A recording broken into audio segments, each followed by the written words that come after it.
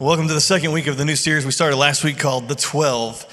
And before we get started today, let's talk about sports, right? Because I love sports. I don't know how much you love sports. There's probably a lot of you that couldn't care less about sports. But most people like some kind of sport, even if it's kind of a local thing, like maybe you follow tech, football or basketball or baseball or whatever.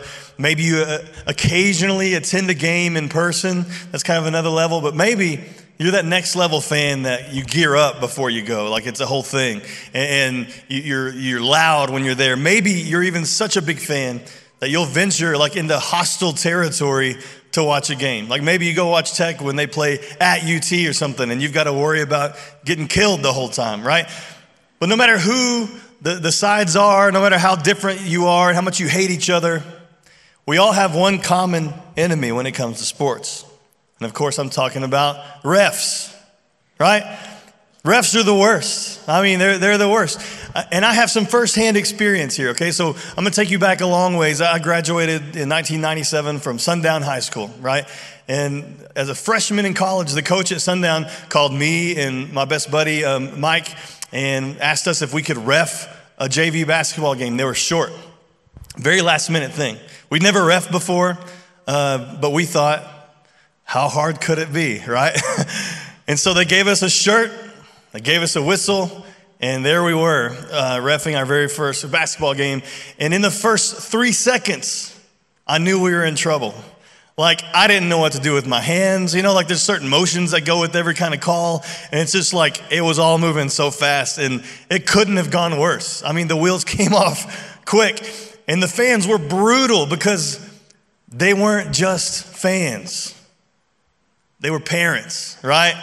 And they were ticked. I mean, I was afraid. And I kid you not, almost in tears. Like it was bad. It got so bad, at halftime, there was another game going on in the front of the school, the front gym, a girls' game. They took a ref out of that game and brought him to be with Michael, and they put me in the other gym with another ref that knew what, they had to split us up. It was going so bad. So I learned a valuable lesson that day as it pertains to how we should treat officials, right? So if I go to games, do I still yell at the refs? Of course I do, right? Because they're the worst. Except for Josh Washington. He's an actual referee, our youth pastor. If you see him reffing a game, don't yell at him because he's awesome. All right, so Jesus had a lot of fans. That's what we're talking about in this series. What's the difference between a fan and a follower?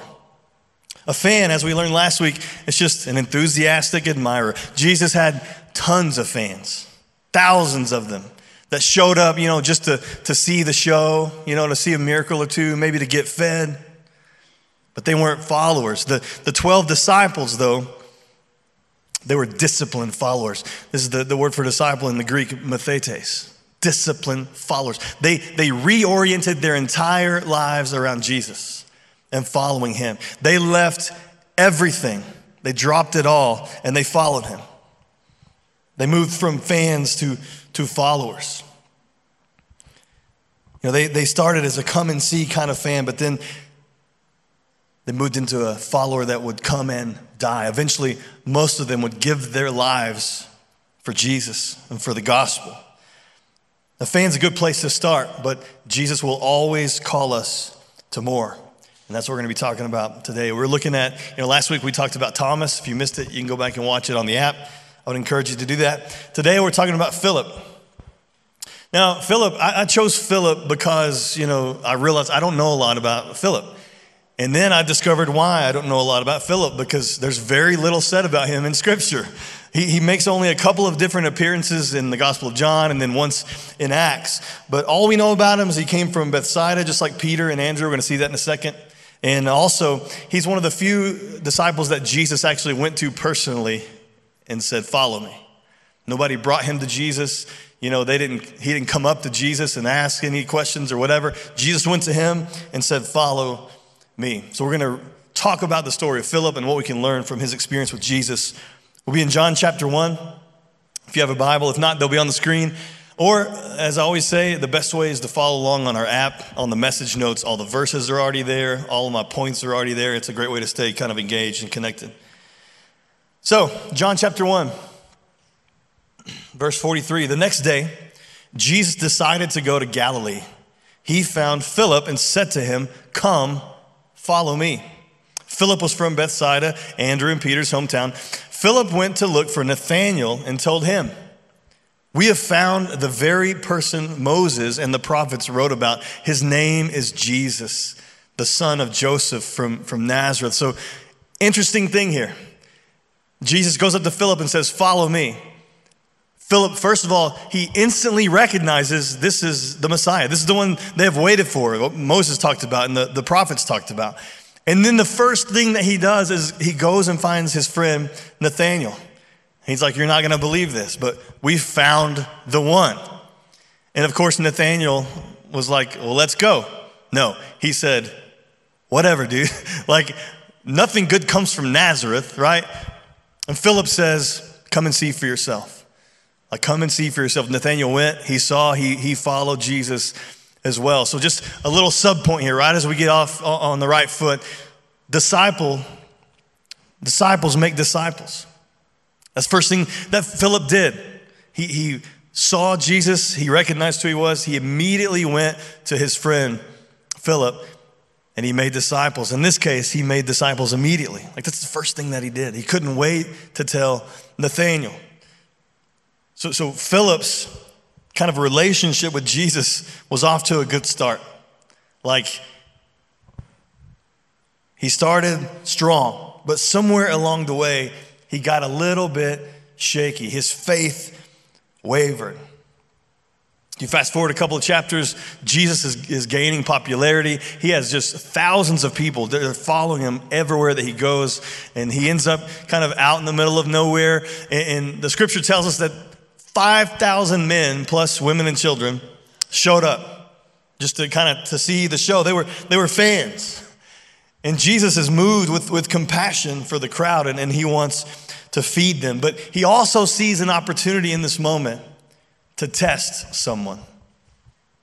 He wants to test the faith of Philip.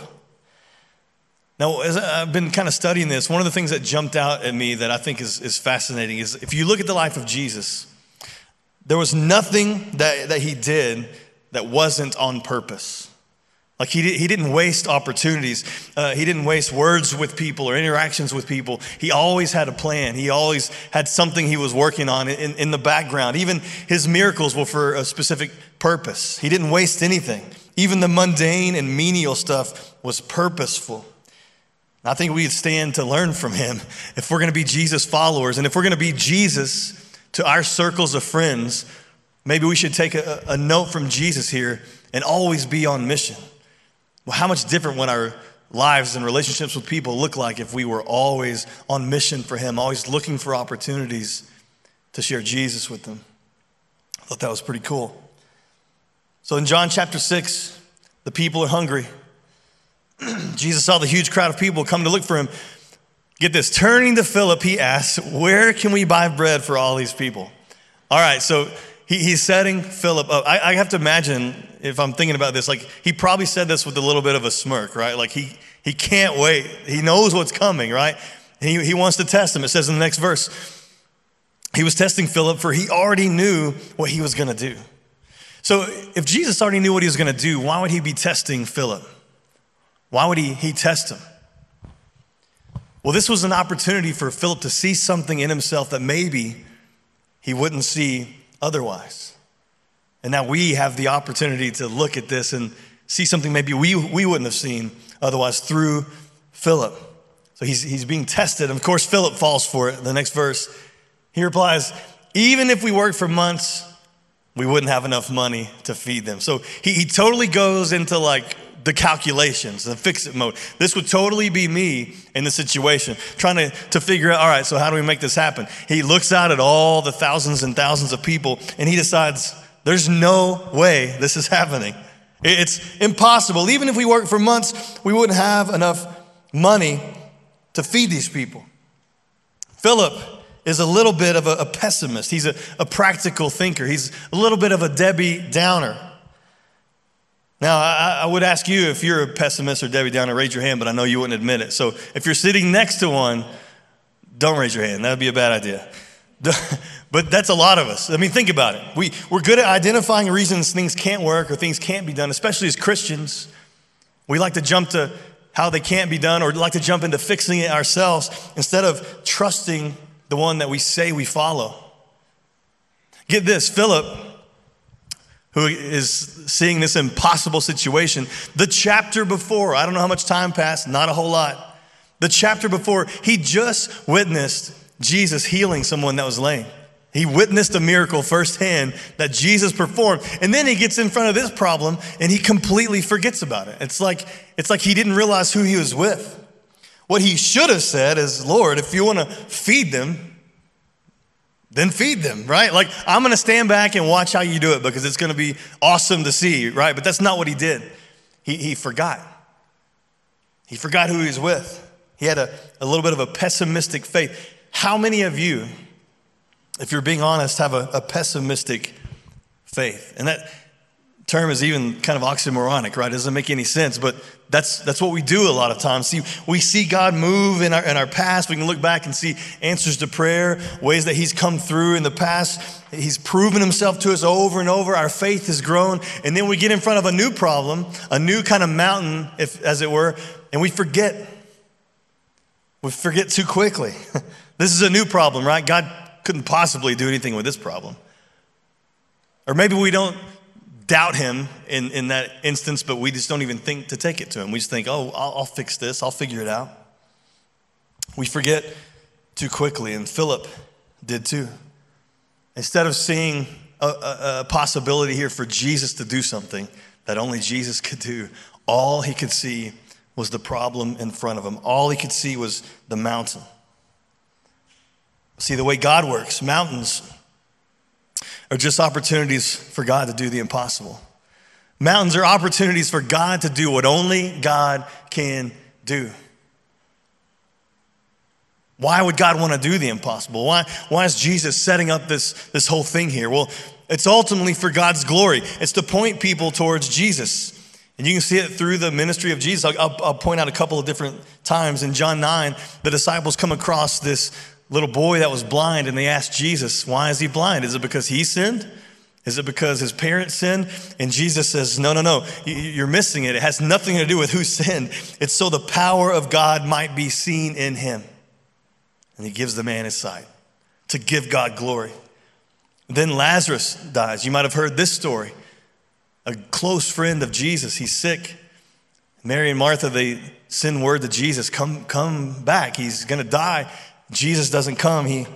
Lazarus dies. He finally shows up after the fact. And Mary and Martha are upset. I mean, they're mad. Like, if you'd only been here, Lazarus wouldn't have died. But what Jesus says to him as he's asking Lazarus to come out of the tomb, he says, it's all so you would see the glory of God. These are opportunities for God to do the impossible. It's the same thing here. Jesus wanted to show people that God could do the impossible for his glory. So Philip's kind of shaky in this moment, right? He's not really getting it. But there's still people to feed. They're still hungry. And so Andrew, another disciple, he comes up to Jesus and he's found 5 loaves of bread and 2 fish. Okay, so let's think about this. Put yourself in Andrew's shoes for just a second. You're standing in front of thousands and thousands and thousands of people, and you're talking about how we're going to feed these people, and you have the audacity to come up to Jesus and be like, well, we have this, right? Which wouldn't even feed the disciples, much less all the rest of the people. But it says something about his faith. Andrew had some kind of small little piece of something that was like, maybe Jesus could do something with this. And he brought Jesus what he had. And you know the rest of the story. Andrew brings what he had, all he could find, and Jesus does the miracle. He multiplies it. Everyone ate, and they had leftovers. Jesus did the impossible because Andrew was looking at Jesus rather than the mountain in front of him. Philip, in that moment, could only see the mountain. He missed that opportunity. So where's your faith? Where's my faith when we face difficult situations? Is it in ourselves, in our own way of thinking or abilities or resources or intuition, our own ability to fix it, to make it right, to figure it out? Or is it in the miracle working God that we say we trust? Matthew chapter 17, Jesus says, if you just have faith as small as a mustard seed, you can tell this mountain move and it'll be moved. And then he says, nothing will be impossible for you. He's telling us it may not be much, right? Your faith or whatever. You may not have a lot of it, but bring me what you have and let him do the rest. Just tell him, I can't, but you can. And the cool thing about that is, whether the mountain moves or not, Jesus always does something in us. Whether the mountain moves or not, he's always going to move in us. He doesn't waste opportunities. It's going to be a chance for us to see something in us that we wouldn't see otherwise, a chance to grow our faith. But it doesn't happen on accident. You may have heard it said this way: he won't always calm the storm around you, but he will always calm the storm in you. He doesn't waste those opportunities. I mean, think about the best Christian you know. The most mature Christian that is in your life. You look at their relationship with God and you're like, man, I want that someday. The thing they all have in common is uncommon faith. That no matter what's happening in their lives, and their lives aren't perfect, they go through things like everybody else. You might have even seen them go through the most difficult of things, but they all have this uncommon faith that no matter what, they have this peace and this calmness about them and this unshakable faith and trust in God that he can do it. That they may not see it right now, they may not understand it, they may be in the middle of the worst suffering of their life, but they have this unshakable trust in God, that he is still in control. We all face mountains, right? We know this. You faced them in the past. You may be in front of one right now. It's not a matter of if, it's a matter of when. And when we face these mountains, God's job is the outcome. Our job is not the outcome. We can't control the outcome. Our job is the process and allowing God to do something in us. Thinking you can control outcomes, it just leads to frustration and hopelessness. I think a lot of times we see faith as some kind of formula, all right? We have enough faith, and then we combine that with the right combination of words to pray to God, and then we get what we want at the end. See, but there's no formula to faith. Faith isn't some kind of tool that we use to manipulate God. God is not going to be manipulated.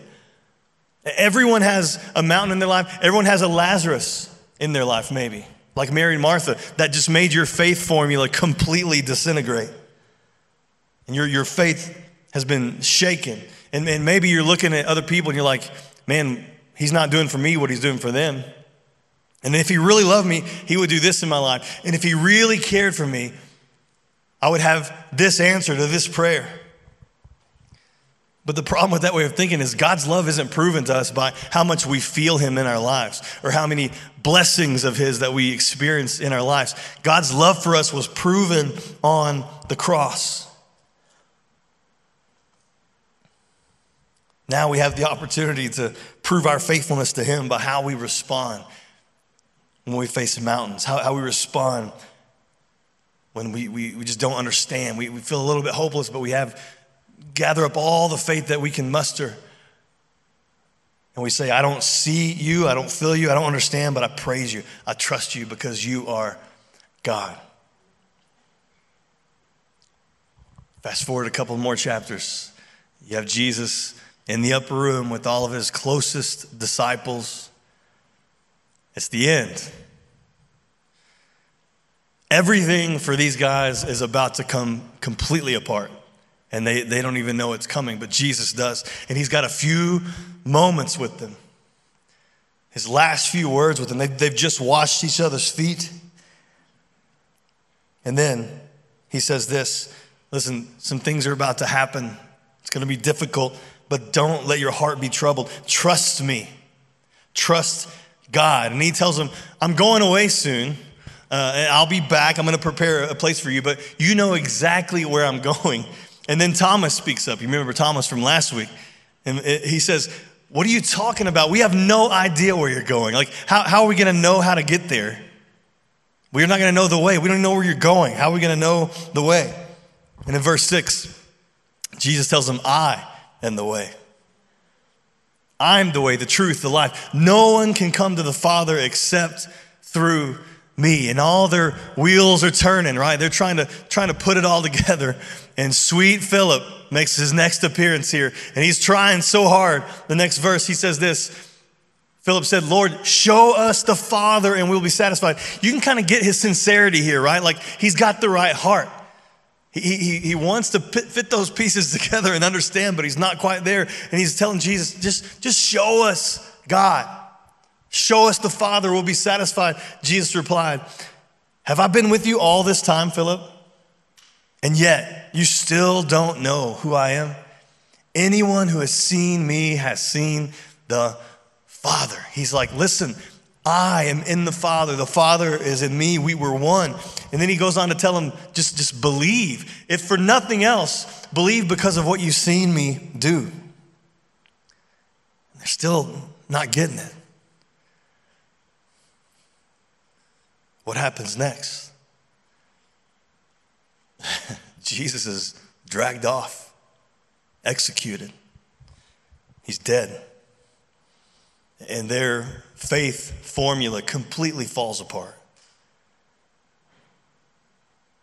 They scatter. They're hopeless. They have that Mary and Martha experience, like, what was all this even for? But see, if Philip eventually came back around, he eventually was such a strong follower, disciple of Jesus, he would go to his death telling people about him. What changed? What changed between, not believing Jesus could feed people to now wanting to die for him? What changed was he saw Jesus alive. He witnessed him. Jesus was dead, and now he's alive. And that sealed it for Philip. He went on to do amazing things for the gospel, brought so many people to Jesus all around the region. And eventually he was one of the first disciples to be martyred, to die for the faith. He was stoned to death. Why? Because of something he heard? Something somebody told him? No, he was willing to die for something he saw. He witnessed it. That changed everything. See, he didn't do well with just blind faith. He almost got it, but not completely. You and I don't do well with blind faith, just believing because someone told us what we should, or we read something once, or that's how we were raised, or whatever. We don't have to believe based on blind faith alone. Philip didn't even do that. Thomas didn't do that. Peter didn't do that. They believed based on what they saw, and they died for it. Liars make bad martyrs, as we've been talking about in this series. Nobody dies for something they know to be a lie. They went to their graves proclaiming something they saw. And now, for us, we can believe without seeing because Philip believed after seeing. That's evidence. We don't just believe because Grandma told me when I was a little kid, right? We can believe because Philip and James and Peter and Thomas, they saw and they went to their deaths proclaiming what they saw. We can learn a lot from Philip. He started strong, but he faded and he eventually came back around. Maybe that's your story. Maybe you started strong. Maybe it was in middle school or high school or college or whenever you first turned to Jesus. But maybe your faith has wavered.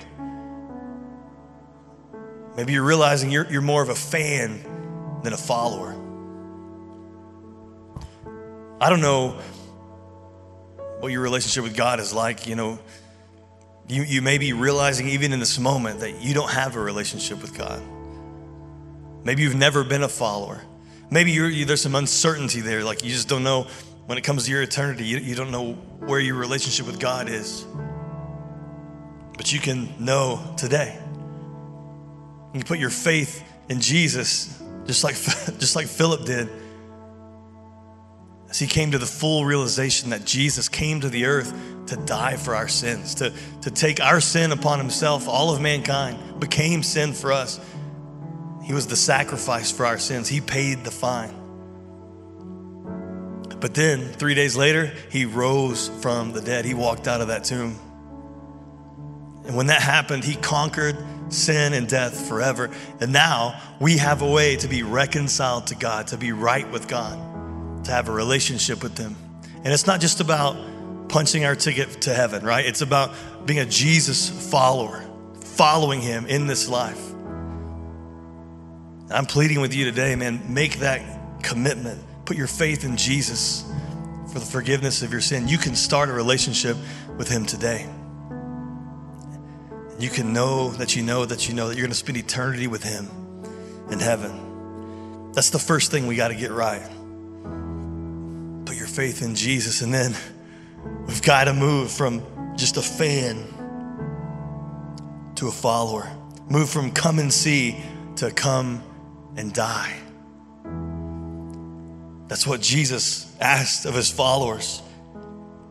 Think about all the fans that followed Jesus. Think about those multitudes of people that came just to see the show, came to get their bellies full.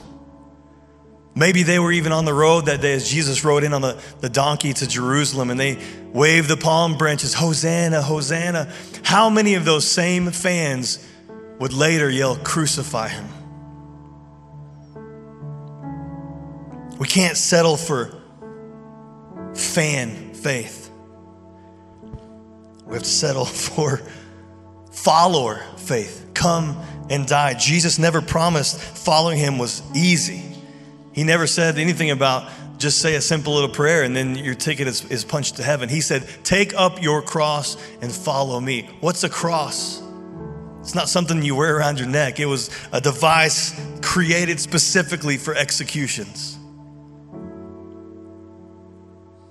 Life isn't found in working harder to be our best self or to find ourselves or to love who or what we want. It's found in loving who we were created to love, Jesus. We were created for a relationship with him. It's about dying to ourselves and being raised back up in Christ. When we baptize people, this is what we're symbolizing.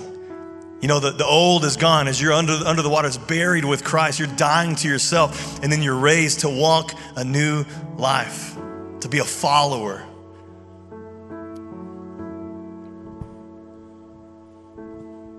It's in the following that your believing proves itself out. Like that's where the rubber meets the road. Do you trust him or don't you? Do you truly believe or don't you?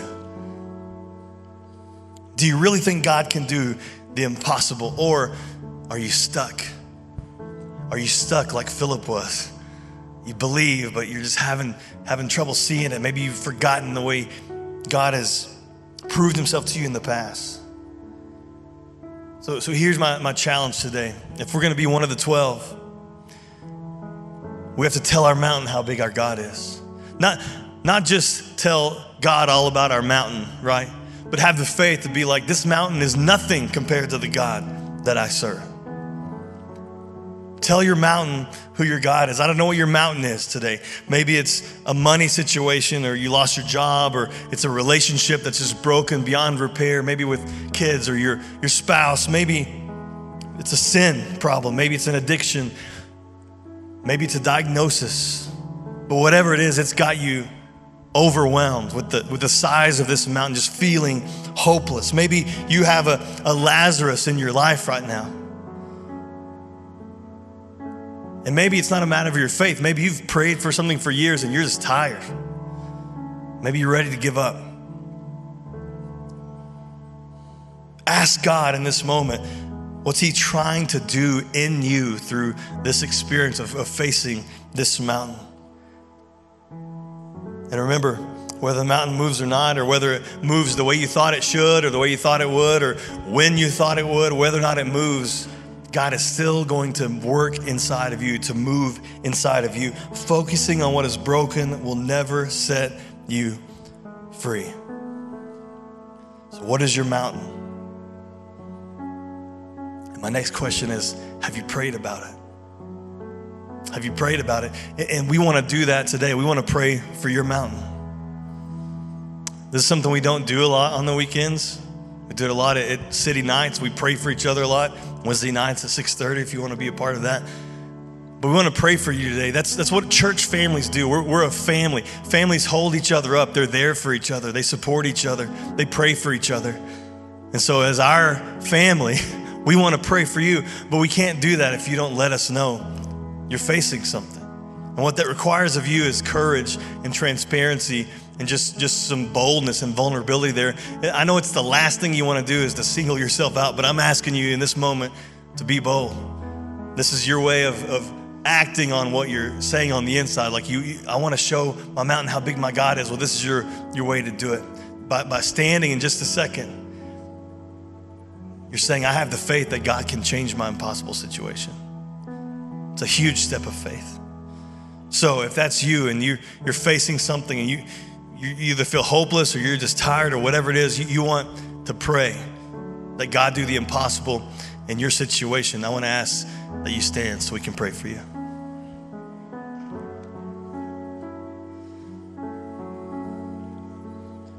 And if you're watching online, if you fall into this category, comment there in the feed. Our team would love to pray for you as well. Those of you sitting around them, if you feel comfortable, you want to put your hand towards them. You don't have to touch them. Just put your hands towards them and let's pray for them. Let's just pray that God do something in their heart. That at the very least in this moment, that He would change their perspective. He would see things the way that He does. And that they would believe Him to do the impossible in their situation. Let's pray. God, we ask that you whatever mountain these guys are facing, we don't know what it is, but you do. You know them. You know their lives. You know their suffering. You know their pain. You know their struggle. You've seen it all. And God, I know your heart breaks when their heart breaks. And so we're asking in this moment that they would even now begin to sense your love and your grace and your forgiveness and just your arms around them. Father, I pray that they would have a renewed sense of faith that you can do anything. Nothing is too big for you. Nothing is too hard for you. Nothing is too far gone that you can't bring it back. You can't redeem it. And in the meantime, God, I pray that you would do something in their heart. God, change their heart, change their perspective. And all of this, God, for your glory. So people would point towards Jesus. I pray that they would have a story to tell of your faithfulness and how you've come through in this situation. God, help us not to be overwhelmed by the mountain in front of us, but help us no matter what we go through, no matter what we face, to keep our eyes fixed on Jesus. God, we come to you open-handed and we say, you do it. You do it. I trust you. Amen. If the rest of you guys want to stand, we're going to sing. And this is a perfect opportunity to let God finish whatever He's doing in your heart. We're going to sing songs about this very thing. This is your way to make this prayer. Set the music. Say it straight to God. Make it your proclamation. We're going to have prayer teams on the sides if you need some more specific prayer. Maybe you didn't quite feel like standing just now, but you want somebody to pray for you. They're going to be here to pray for you. Let's let God finish the work He started as we sing.